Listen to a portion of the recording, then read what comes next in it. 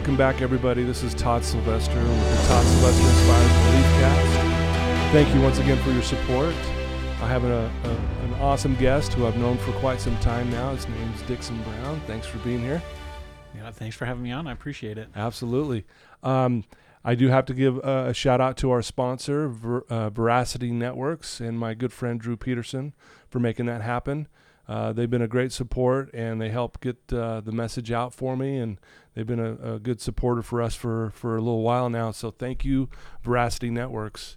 And again, also everyone for listening and for sharing and for the support. The feedback's been phenomenal. We've had some amazing guests that have shared some pretty, amazing stories. They've been vulnerable, and it's been quite the ride so far. So thank all of you for your support. So Dixon, man, I've known you for quite some time, and I want to thank you for being on and getting here early. It's bright and early. Yeah, bright and early. That's all right. Yeah, I like getting up. So a little background on Dixon. He's married. He's a father of 3 boys and 1 girl. He's a head cheerleader of Little League sports. He's always involved with sports. They're always doing something with their kids when it comes around sports. He's a helicopter pilot with a passion for aviation. He loves classic cars. And you can consider yourself a little bit of a motorhead. Love working on cars. Yeah, love working on cars. Restoring a 66 Chevy truck right now. It's been a fun project. Right on, Call yeah. my sobriety truck. Yeah, there we go. I met Dixon, how long has it been? Has it been 3 years? Yeah, just over 3 years. A little over 3 years. Yeah. I was one of his counselors here at Wasatch Recovery, and he came through the program here. And when I first met him, he wasn't in a very good place with his life and struggling there, which we'll get to. But he's now living an amazing life. He's been clean for quite some time now and doing great things. And so I'm just honored to have you on and that you're willing to come share your story with our listeners. Well, great. Yeah, I appreciate being on. The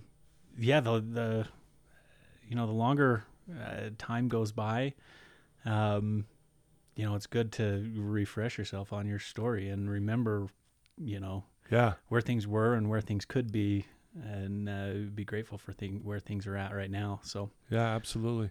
So, well, let's start a little bit, give us a little background on your family and where you grew up, and let's talk about that for a minute. Okay. Born and raised in Kaysville, Utah, so just north of here. I'd actually still live in Kaysville. Okay. Me and my wife have lived there for 14 years now. But I grew up. I've got 2 older brothers. My childhood was great. I had super supportive parents. As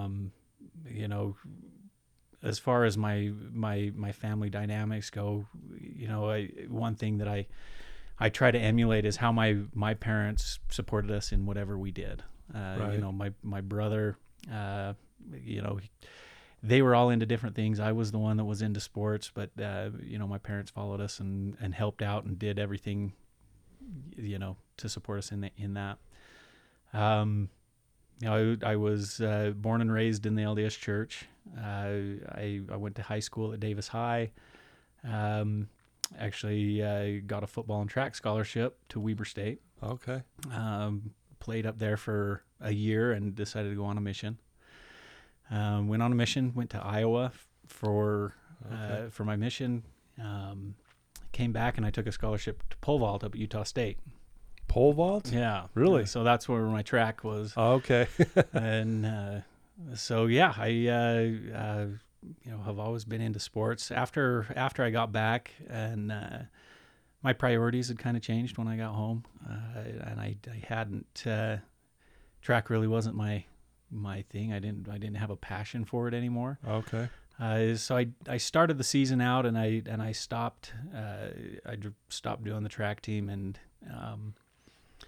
I think it was probably about that time. That's when I started drinking, and it was more of a social thing, and Well, how do you go from, you go on this mission, you're religious, you're trying to follow the rules of that religion, and then you said you come home and I just started drinking. I mean, what led up to that? I was, you know what I mean? You know what? Religion is actually a funny thing for me. It's, I wouldn't consider it a hang up. But it's a longer process for me than others. I thought I'd be back for my mission, and I thought, I saw my brothers, and I was like, what happened on their mission that didn't happen on mine? Like, why was I not like this, like, full on believer? And a lot of the, I don't know if it's just not understanding or not really knowing myself well enough. But I didn't have that like drive of this is right. This is what I need to be doing. I kind of had that feeling of I need to experience things for myself, and I'll figure things out my own way. Okay. And so I actually was really never that active after I got home from my mission. Well, so do you think you went on your mission to kind of, that's what your brothers did, so I better follow suit? I think there's a little bit of that. Yeah, I think there's a part of that. I felt like it was the right thing to do.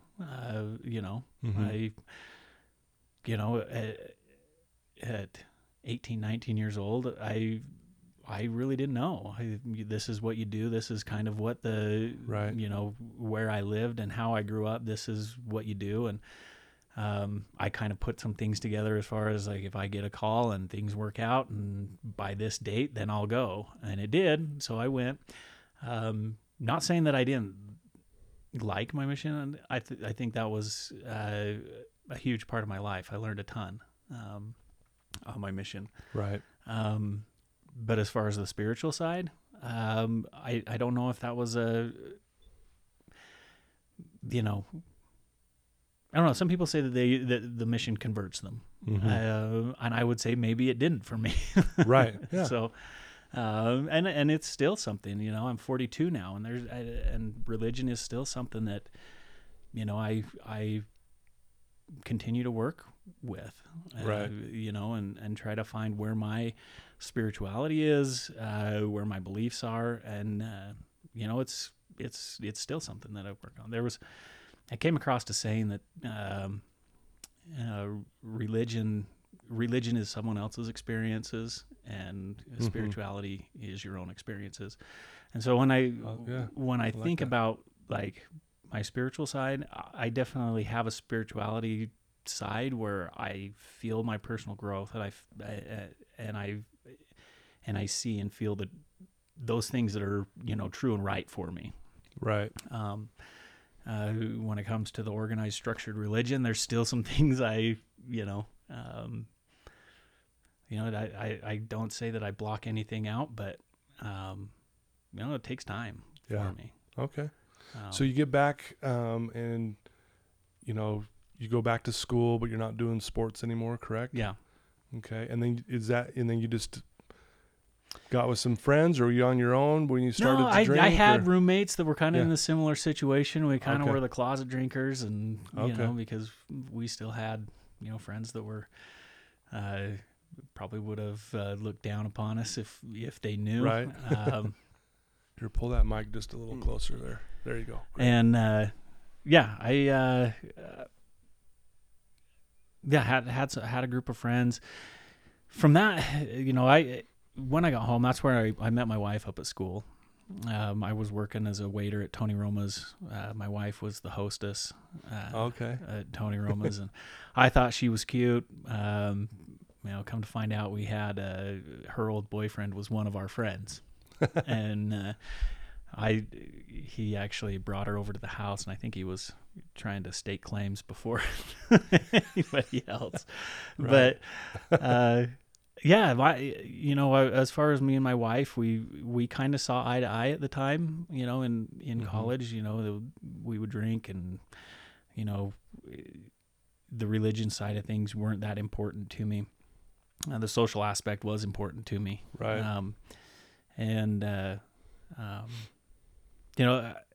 It never was a real problem. Like I felt like I was a pretty controlled drinker. I never was the guy that people talked about the next day being the, out of control. Right. And so I felt like I had things under control, and that was the case for a lot of years. Right. My first job,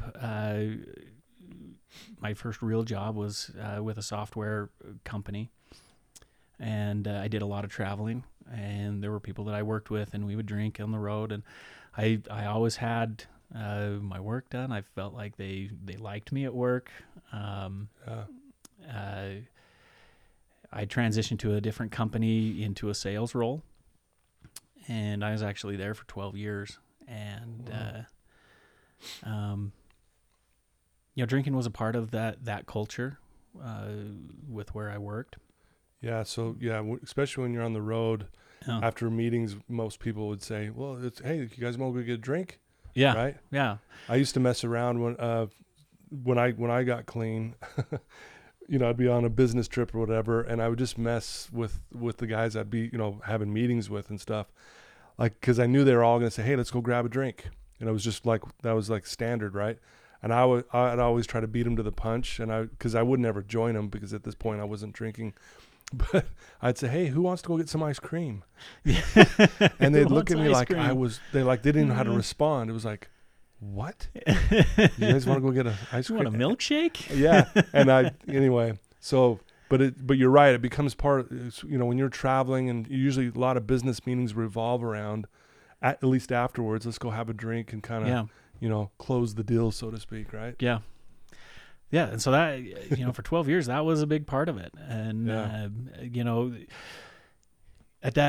during that time, me and my wife saw, eye to eye at first. We kind of were on the same path as far as church things went. Mm-hmm. And as we started to have kids, there's some certain things that happen with the church, and do you want your kid to be a part of religion? Right. Is this the way you're going to raise them?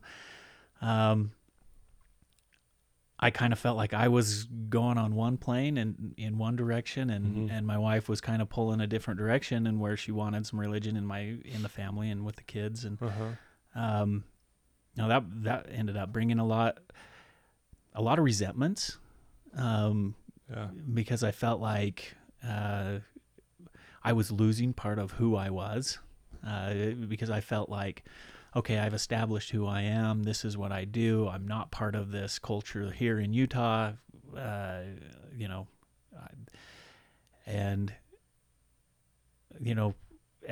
we were, we got further along in life, and we ended up with, our second and our third, and now our fourth.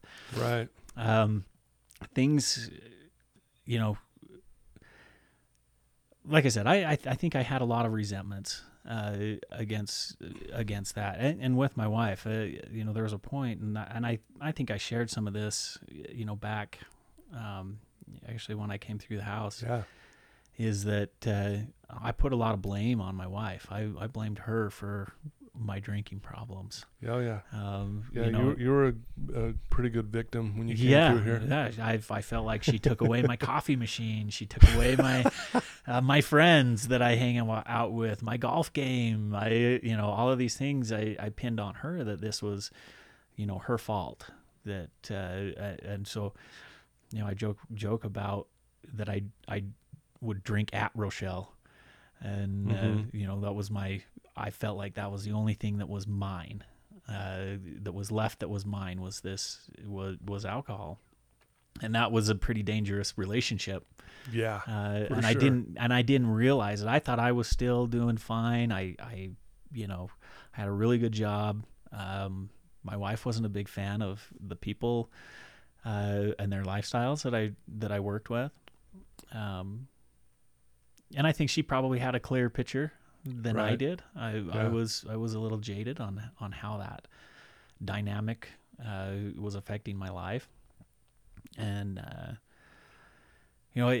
as far as when things started to become a problem, I had a really good job. I made good money. We had things that were fun. We had toys, and we had a boat, and I would build my story around who I thought I was. I'm this guy that's got a good job. I've got a boat. I've got a razor. I've got a helicopter's pilot's license. It was kind of like I validated myself with my LinkedIn profile versus like who I really was. Right.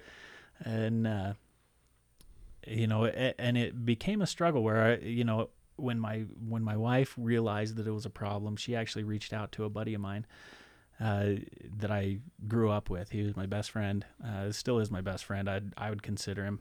Right. And just said, what do I do? I think he's got a problem.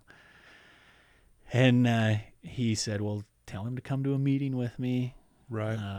Here's a AA book. See if he'll look at it. See. Right. And I didn't know she was doing any of this stuff. And if I would have known, I probably would have been upset and been like, oh, get off your high horse.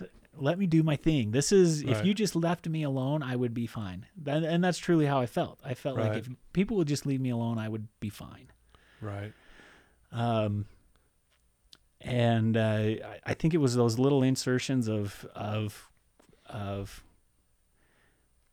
those things where I started thinking, maybe I do have a problem. Is something wrong? Yeah, Right. At this point, how much, are you drinking every day at this point, or, how intense was it? At this I was point? drinking every day. Okay. Yeah. And thinking back on those times, like when I didn't think I had a problem, man, I had so many things that would happen that I would like just breaks my heart. Like thinking like that's the way I was acting, with my kids but I didn't see it that way. Right. Well, it almost sounds like when you're saying this was my thing, leave me alone, let me just do my thing. mm-hmm. It's almost as if you felt like you're outside of that, you're trying to be controlled. It almost feels like, and I know your background because we've talked a lot, where almost religion to you is almost like this thing to control you, and you don't like to be controlled. Yeah. Is Definitely. that fair? Oh, definitely. And then like you mentioned earlier, you started to kind of resent things, and then, resentments always lead to rebellion, so it's almost like that was the fuel to keep you, drinking even more. Like, okay, well, I'm going to drink at you now. And yeah. For sure. And that was the thing. It was like, oh, okay, so my wife doesn't want alcohol in the house, and I will hide it. I'll put it in Right. put it in the garage. I'll put it in the basement. I'll do whatever I need to do to, Mhm. to keep my thing. And there, I remember times when I realized that things were getting bad. Mhm. I would always pin, like I said, just if you left me alone, I would be fine. Right. And so I would see like times when I was withdrawing and I didn't have alcohol, and and I would start to get the shakes or something like that, and I always would go back and pin it on that. I would say, to myself, I would say, if Rochelle just left me alone and gave me a day to just get over this hangover, I'd be fine. But now I've got a drink to keep the shakes down, and Right. and then it just snowballs at that point. But I remember times with my family, I tried to be around my kids and do stuff with them. Right. And I did go to their games, and participated what I thought was participating Right. in their lives. I was there, but I wasn't really there. I will, Yeah. You're there physically, emotionally. No. Yeah. Yeah. Yeah. And I think that was more of a show, like, see, I'm doing fine, Yeah. type of a thing, rather than I really want to be part of their lives. It was more of a, I'll go to their games. I'll coach their little league team, but I'll drink the whole time. Or, Right. it was, thinking back and like the times when I was so hungover and just trying to manage and not able to eat, and I remember pouring milk for my son, and he's like, how come you're shaking so bad? And I'm just like, it made me mad. I was just like, don't question, I'm fine. Don't, and like the thinking about like the reaction, I was mad because I was embarrassed, and Yeah. I knew that I was failing them. Well, yeah. And then when your kids are noticing it, Yeah. that's probably like, oh, wow.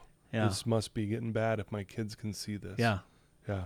I remember we had dinner one night, and there was a period when things were really bad. Like I couldn't eat unless I drank. And drinking every day, as far as like saying how much were you drinking, I would drink from the time I got up to the time I went to bed. Yeah. And then sometimes in the middle of the night just to go back to sleep.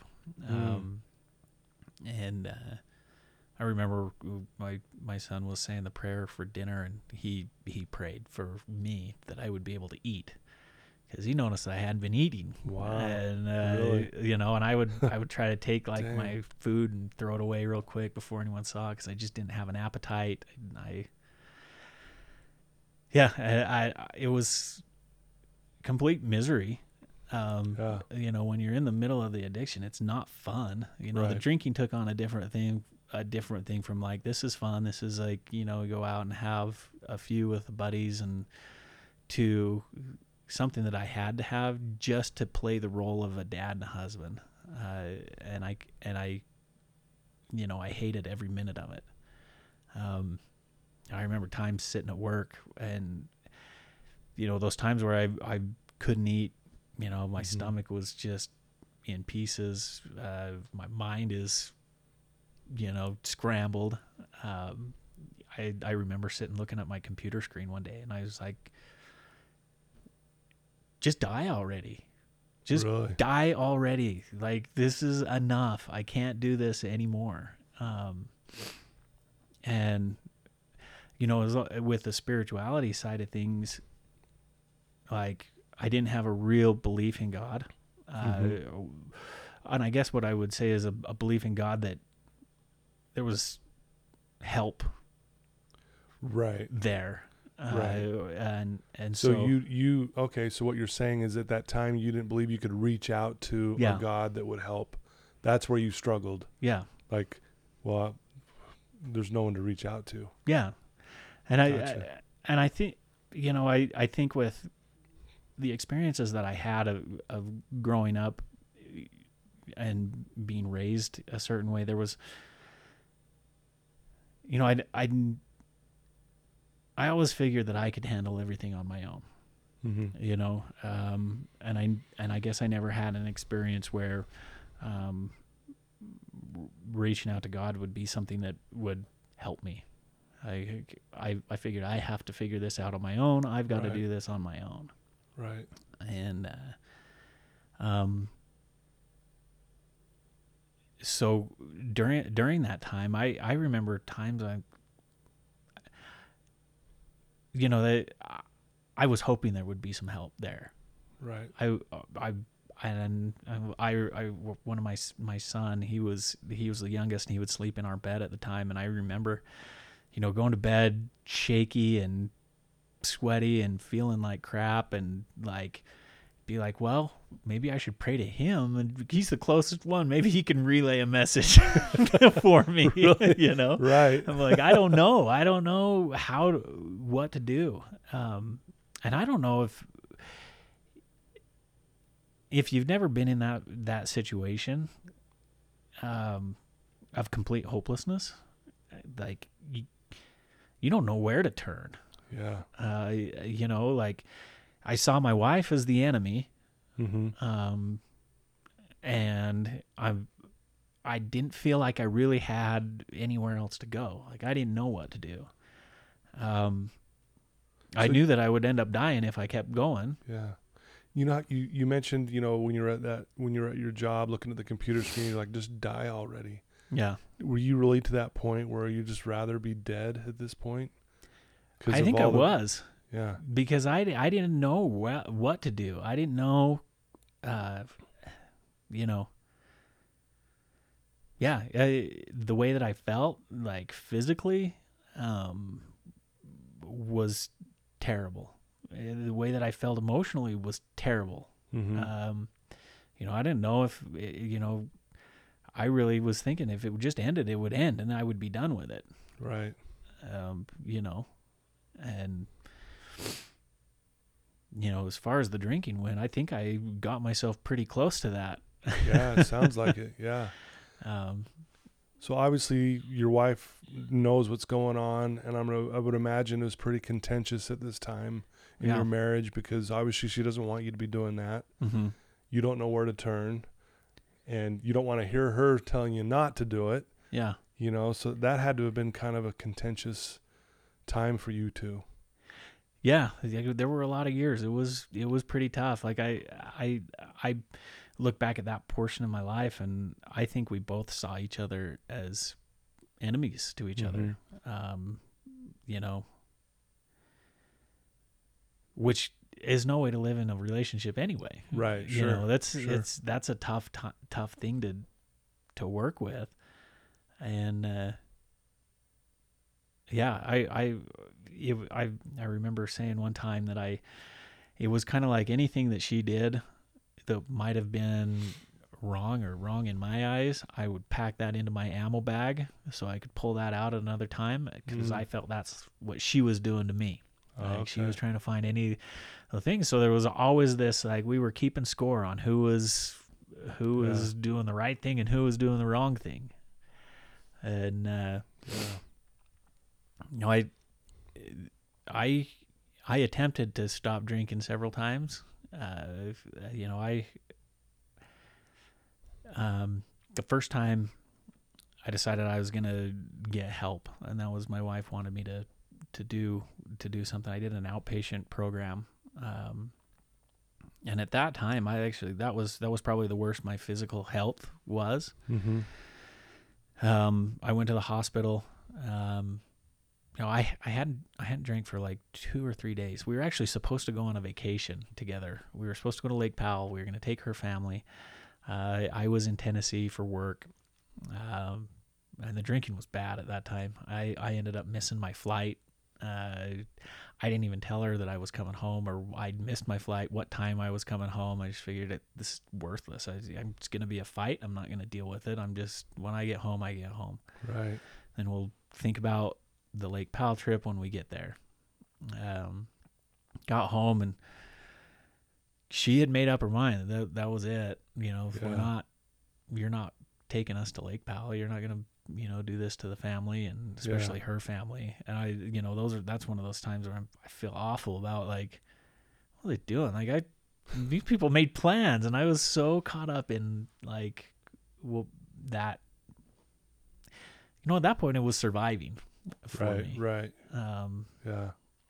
And they decided they were still going to go on a family trip. They left, and went, and I was home alone, and I didn't know what to do.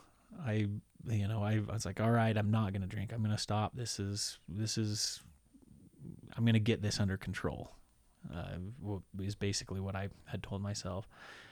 And I called Rod, my buddy, and he, I'm like, what do I do? I'm freaking out. I'm like, I don't know. I can't even deal with myself. I'm like just pacing around the house. I don't know what to do with myself. And he's like, go to the hospital. He's like, if you can get to the hospital, go to the hospital. Right. So I hadn't drank for about 3 days, but my mental status was not good. And so I drove up to the hospital and checked myself in, and I had pancreatitis. Okay.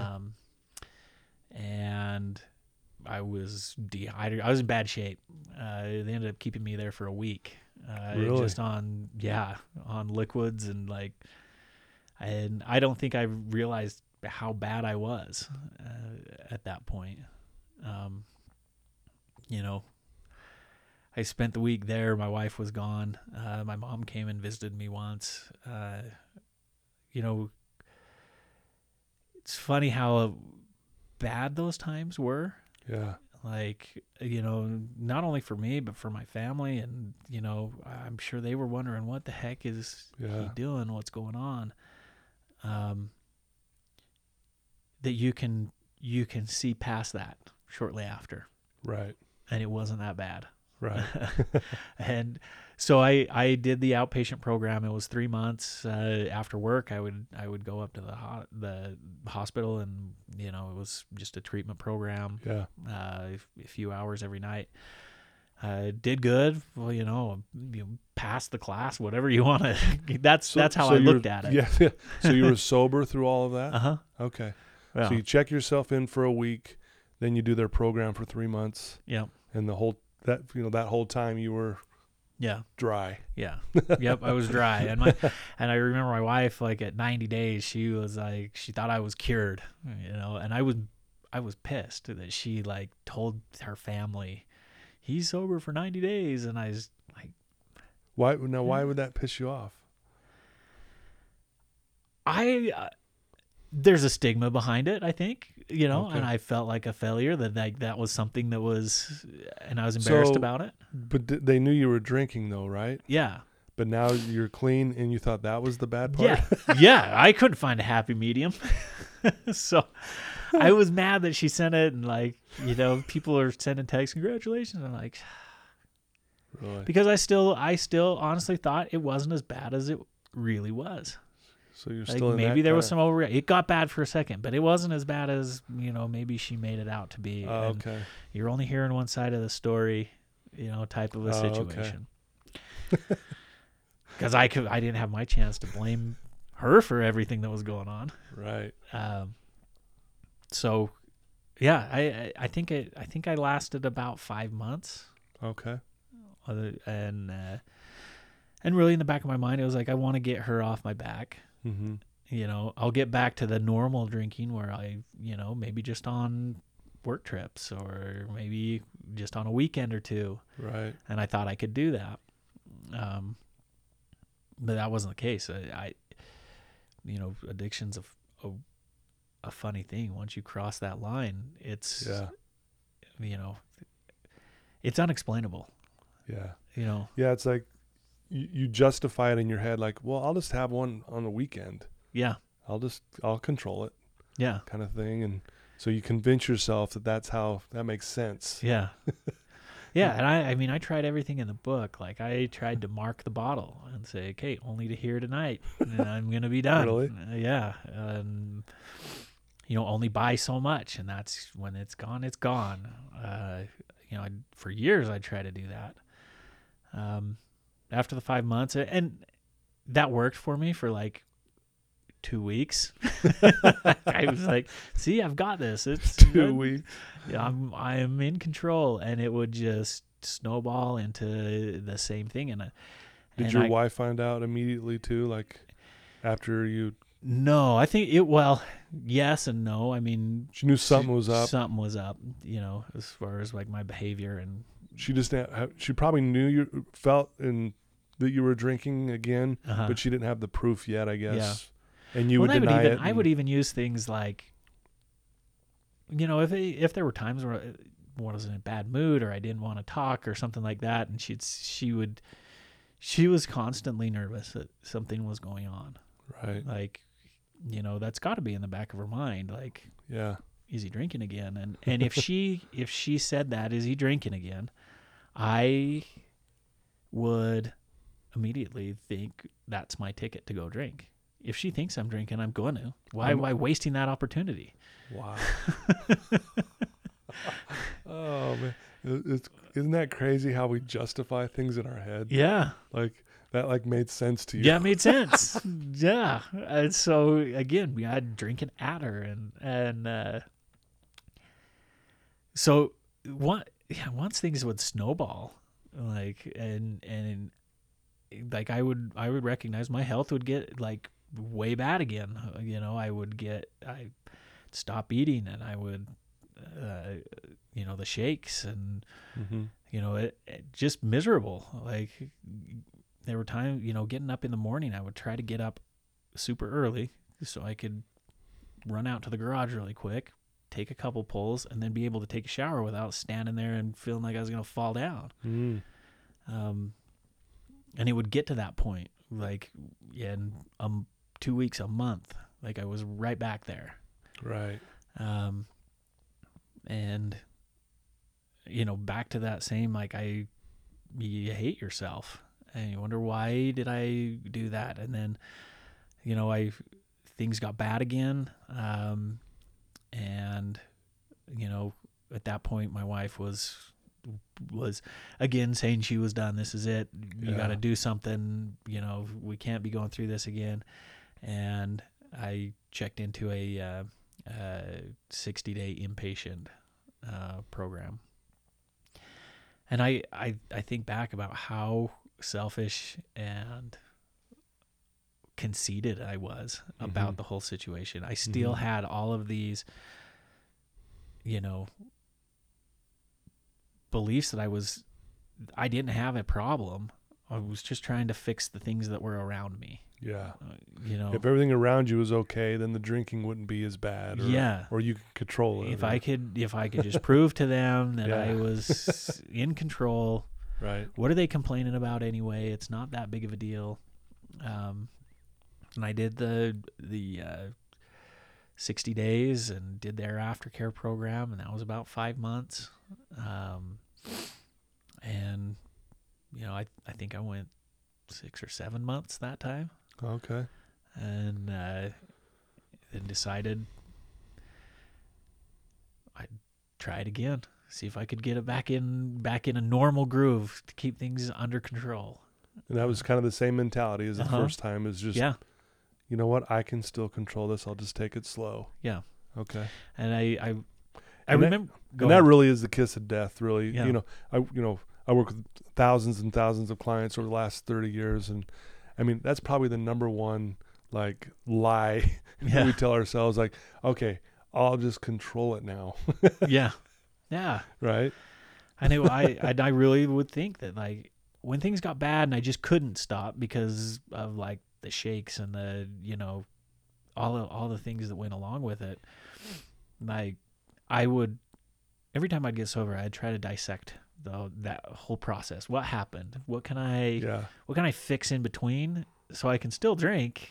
And where did I go off base? And I really thought that I would be able to figure it out. I'm I'm a smart guy. I can figure out what I did wrong. I can do hard things. I'll figure this out. Right. But there was never a time where it was just stop. Just stop. That wasn't part of it. And even if it did come into my head, that wasn't something that I was willing to look at. Oh man. And so the snowball happened again. 7 months later, the same thing happened. Yeah.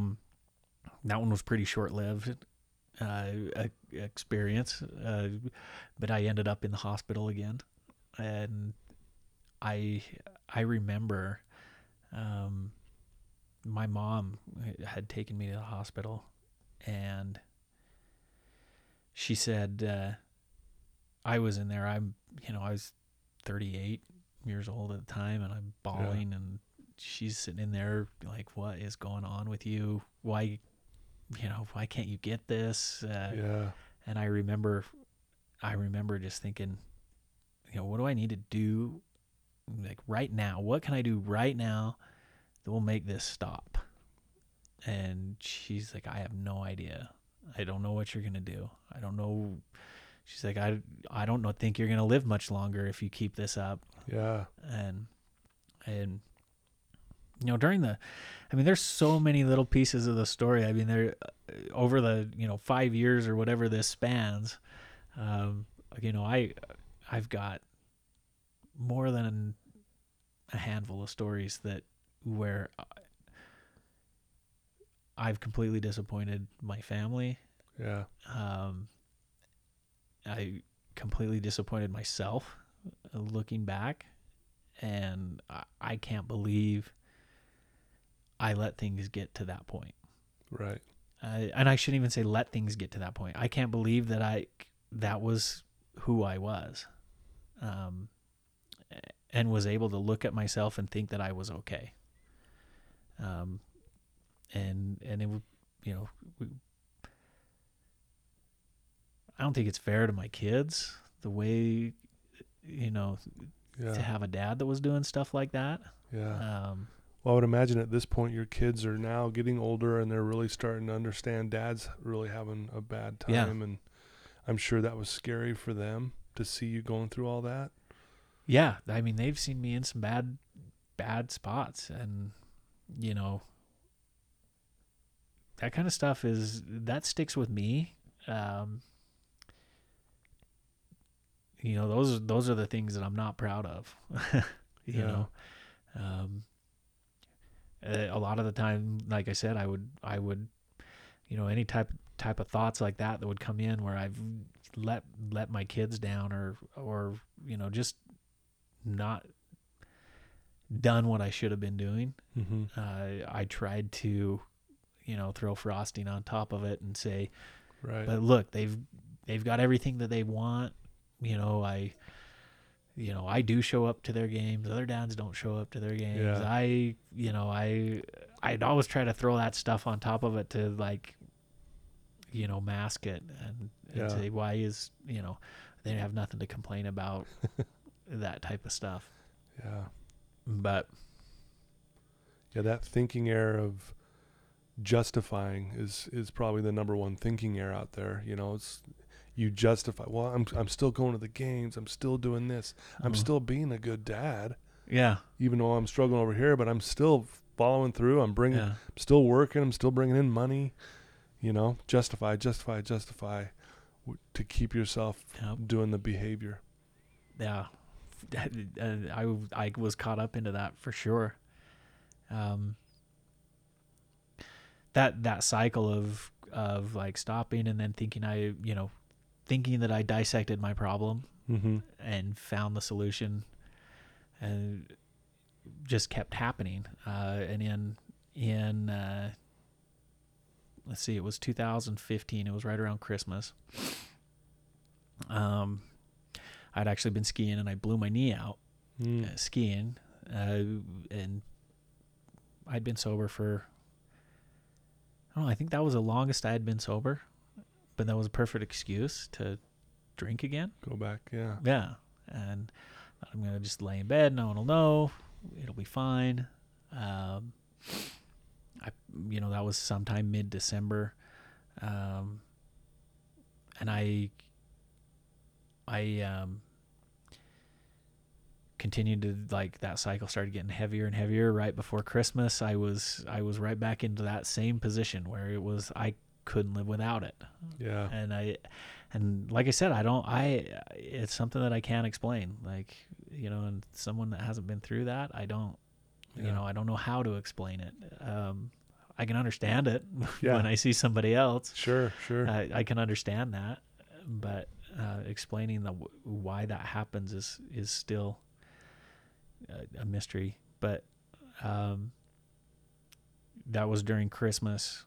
I knew that I had a couple weeks off, and I basically went into my bedroom and drank every day, all day. I had a friend drop off bottles out to my garage so my wife wouldn't think that I was going to the liquor store, and so I constantly had a supply. I every angle that I could pull, and I was right back into that spot. And for New Year's, my wife was going up to her family's house, and that's what we do every year, is we go up to her family's house.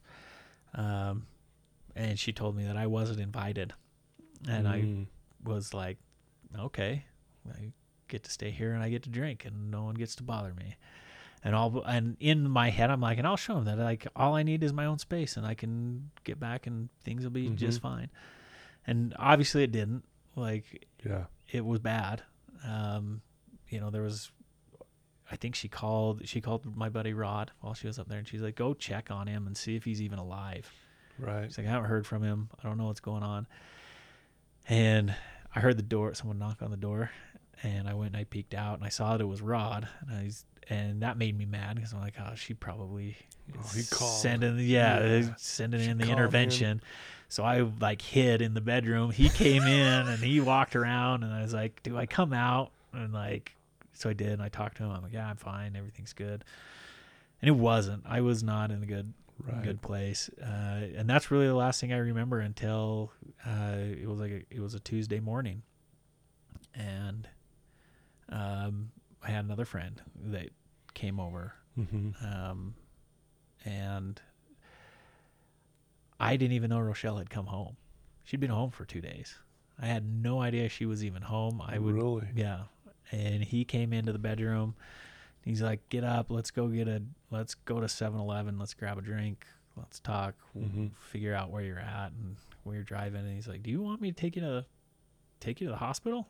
I'm like, "No, I mean, I've done this a handful of times. I don't need to do this again. I'm fine." And we got up to the exit to get on the freeway, and I don't know what it was. I just said, "Let's go." Yeah. Let's go.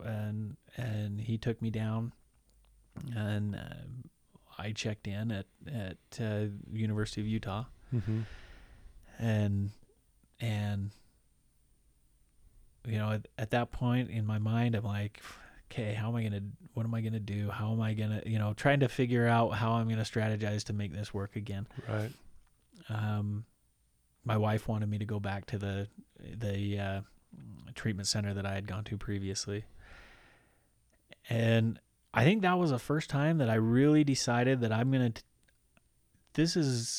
don't care about anything else. I'm doing no good by following someone else's plan and someone else's recommendations. Like, it hasn't worked. And it's just, they actually came and like set up the time to come pick me up from the hospital. We were going to go straight there. And the day that they were going to come, I told them no. And there was a flyer, and there was another guy that was coming here to Wasatch, and I'm like, I'm going to go there. And in fact, that place would have been free if I would have gone. Oh, really? Yeah. They had a deal. Like, if you come, second offenders get a free ride. Wow. And my insurance didn't cover everything here, but I didn't care. I was like, this is going to be, wanted something different.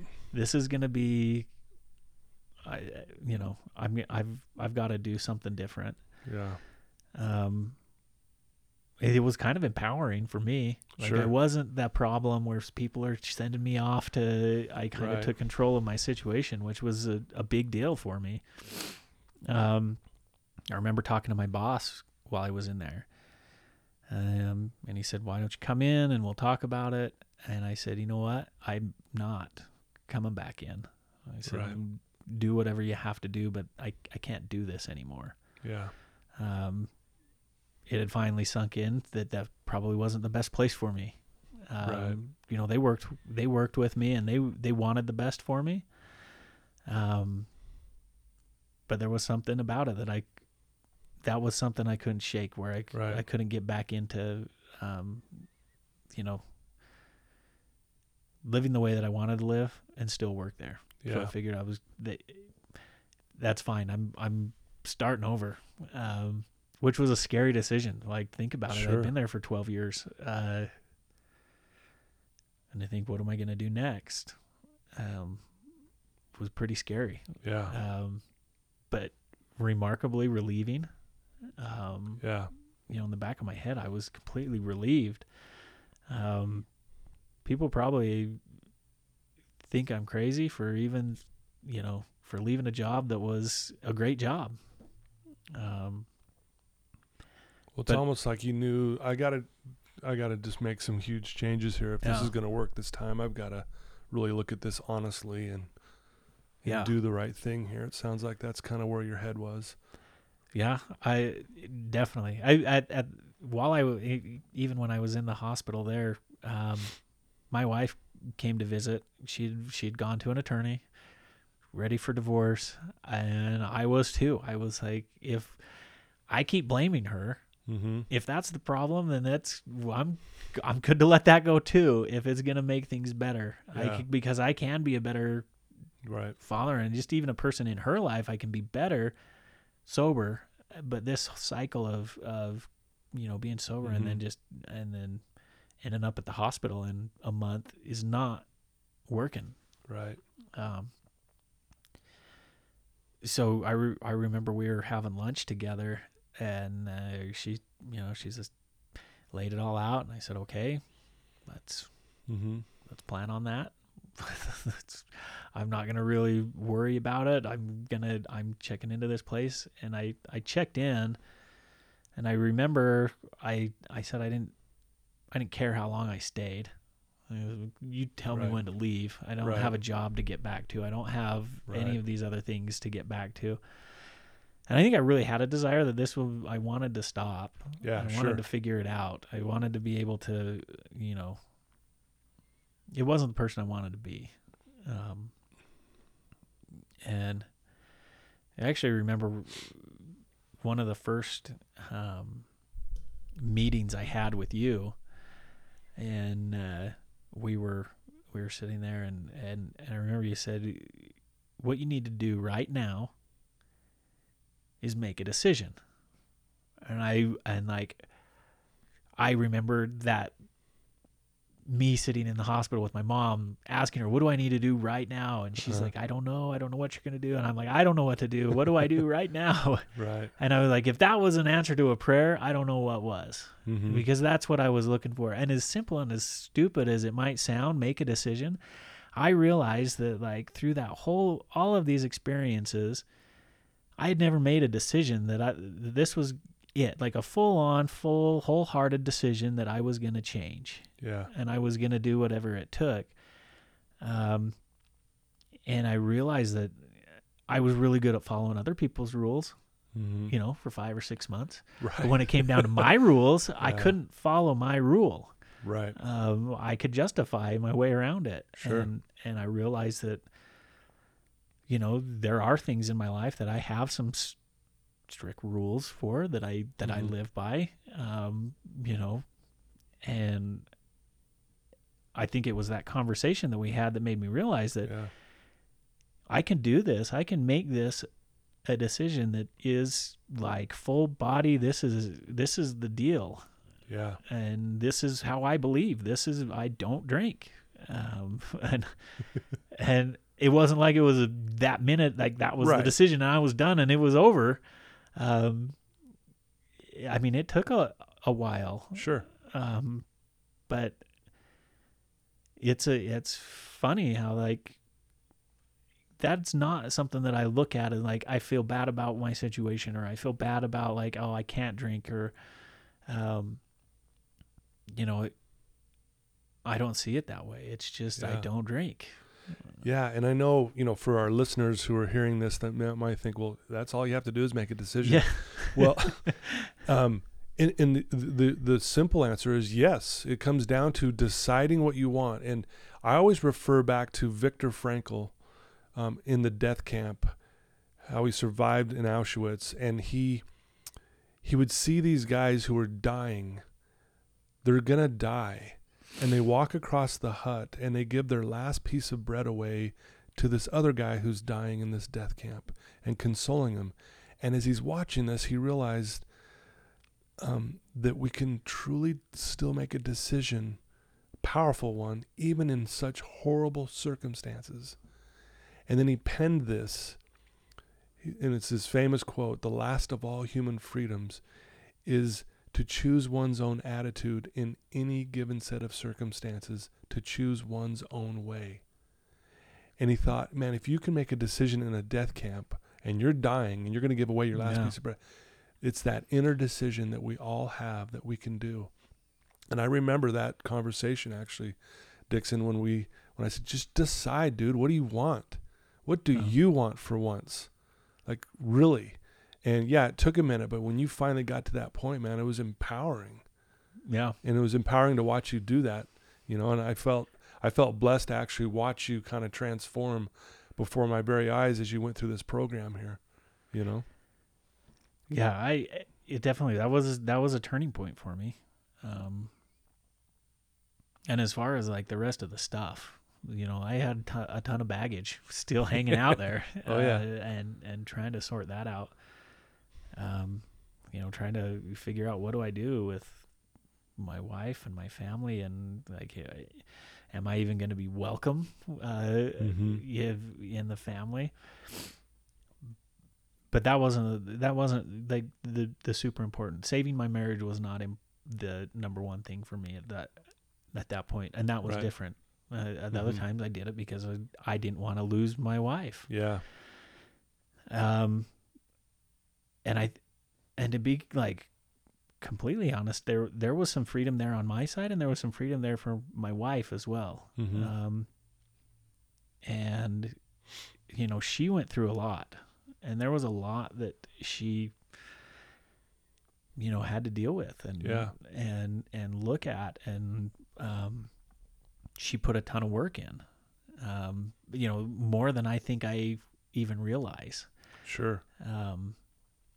She came down to some of the groups down here,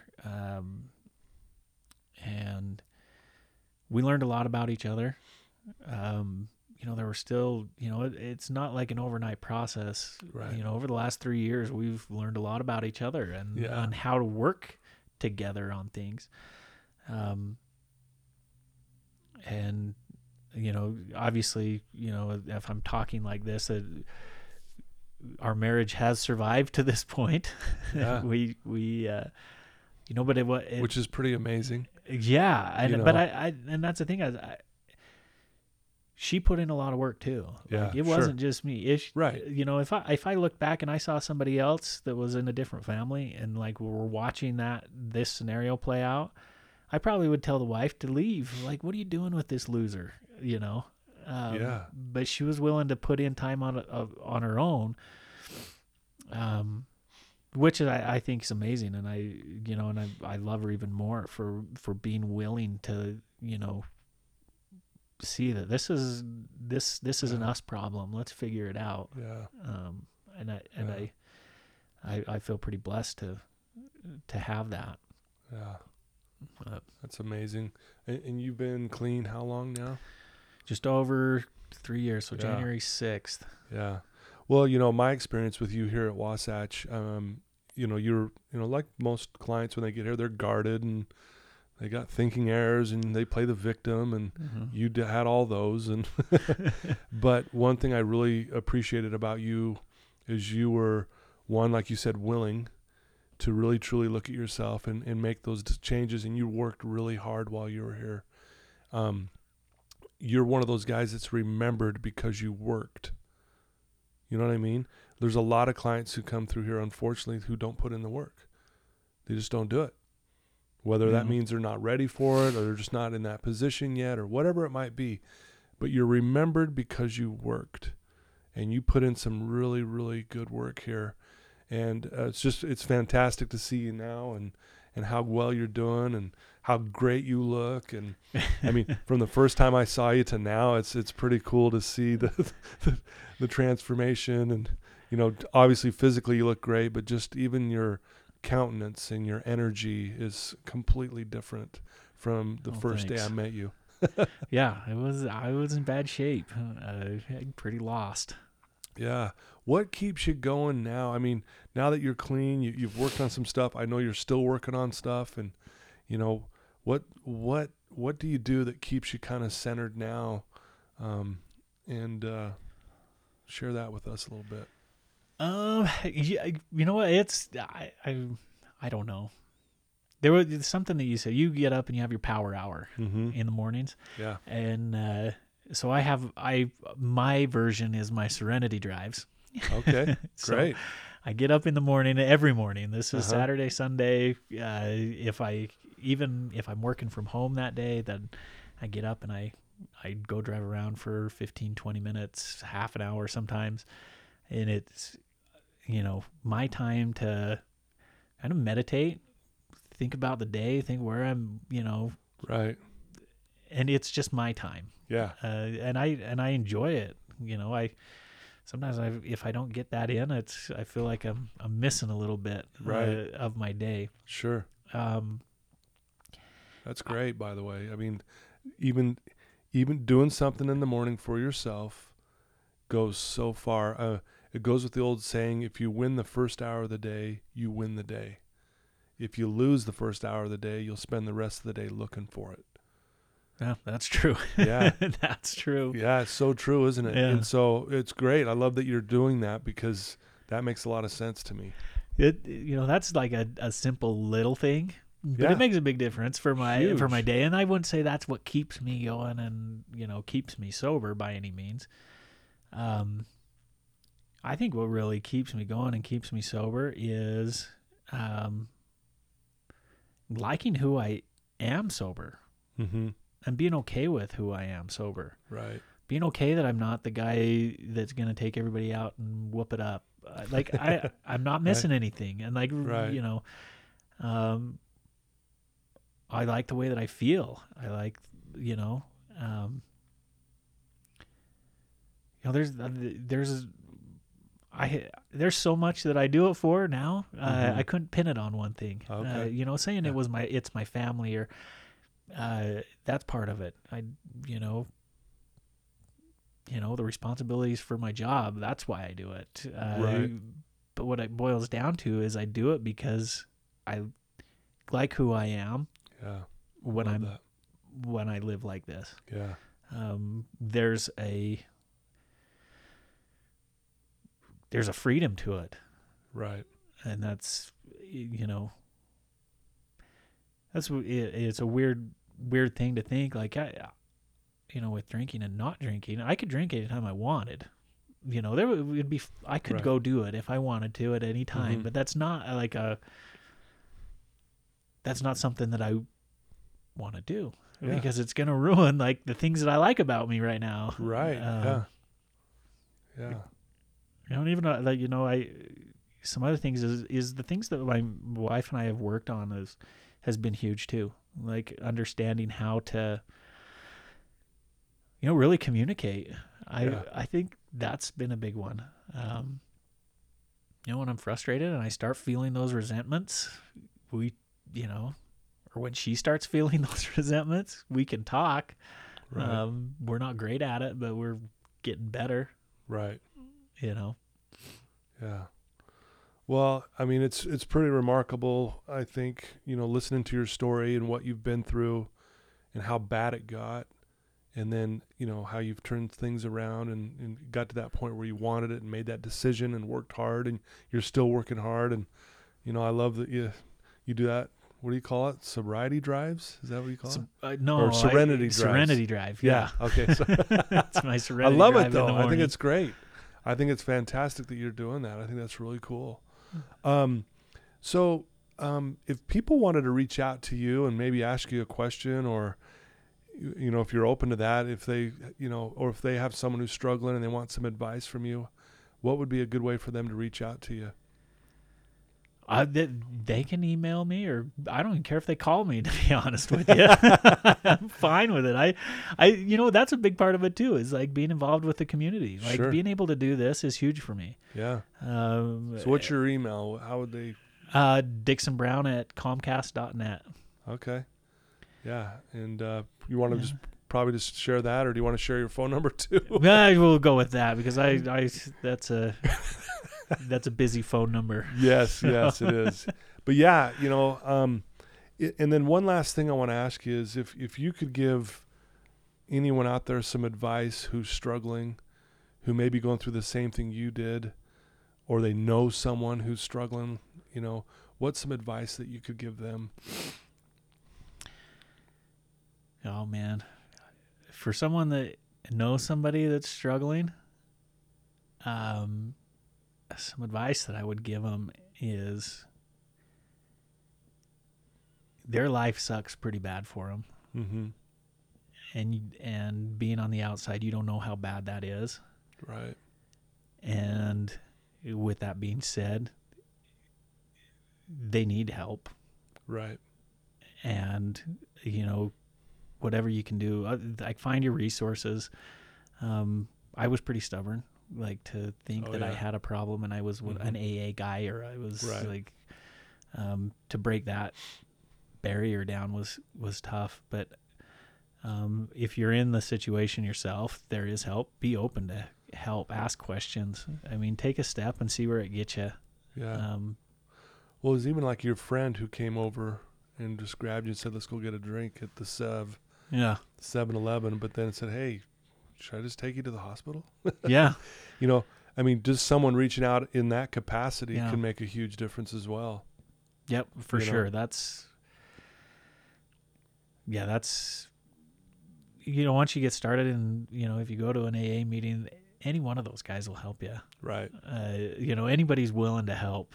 Sure. They know where you've been, and they know, it's amazing how similar stories can be. Right. And you think that it's a unique situation and you're different. Right. but people can help. And my advice is be open to help. Right. Like, sometimes you can't figure this out on your own. Yeah. Wow. That's awesome. Great advice. I want to thank you for being on and sharing your story. Yeah, I appreciate being on. Yeah, I'm grateful that we know each other, and that I had the opportunity to be a small part of your journey when you were here, and still rub shoulders with you. And we do a golf tournament every year, and Dixon brings his helicopter and flies it in there, and we do this ball drop, which is really cool, with the helicopter for our golf tournament. Fun. And we really appreciate you always doing that. And I'm glad that you and your wife are working things out, and that you're involved in your kids' sports and all the things that you're doing. And so just thanks for being vulnerable today and sharing your story with us. We really appreciate it. Yeah. Well, I appreciate being on. Like I said, it's good for me to kind of backtrack and remember those things. Yeah. So many times I looked back and I didn't think it was that bad. Right. And I only touched on a couple of the bad things. The story can get a lot deeper. Yeah, we can get a lot deeper, but that's what I don't know. It's good for me. It's good for me to stay connected. Wow, awesome. Well, there you go. Again, thank you, Dixon, and thank you, listeners. Once again, another amazing story.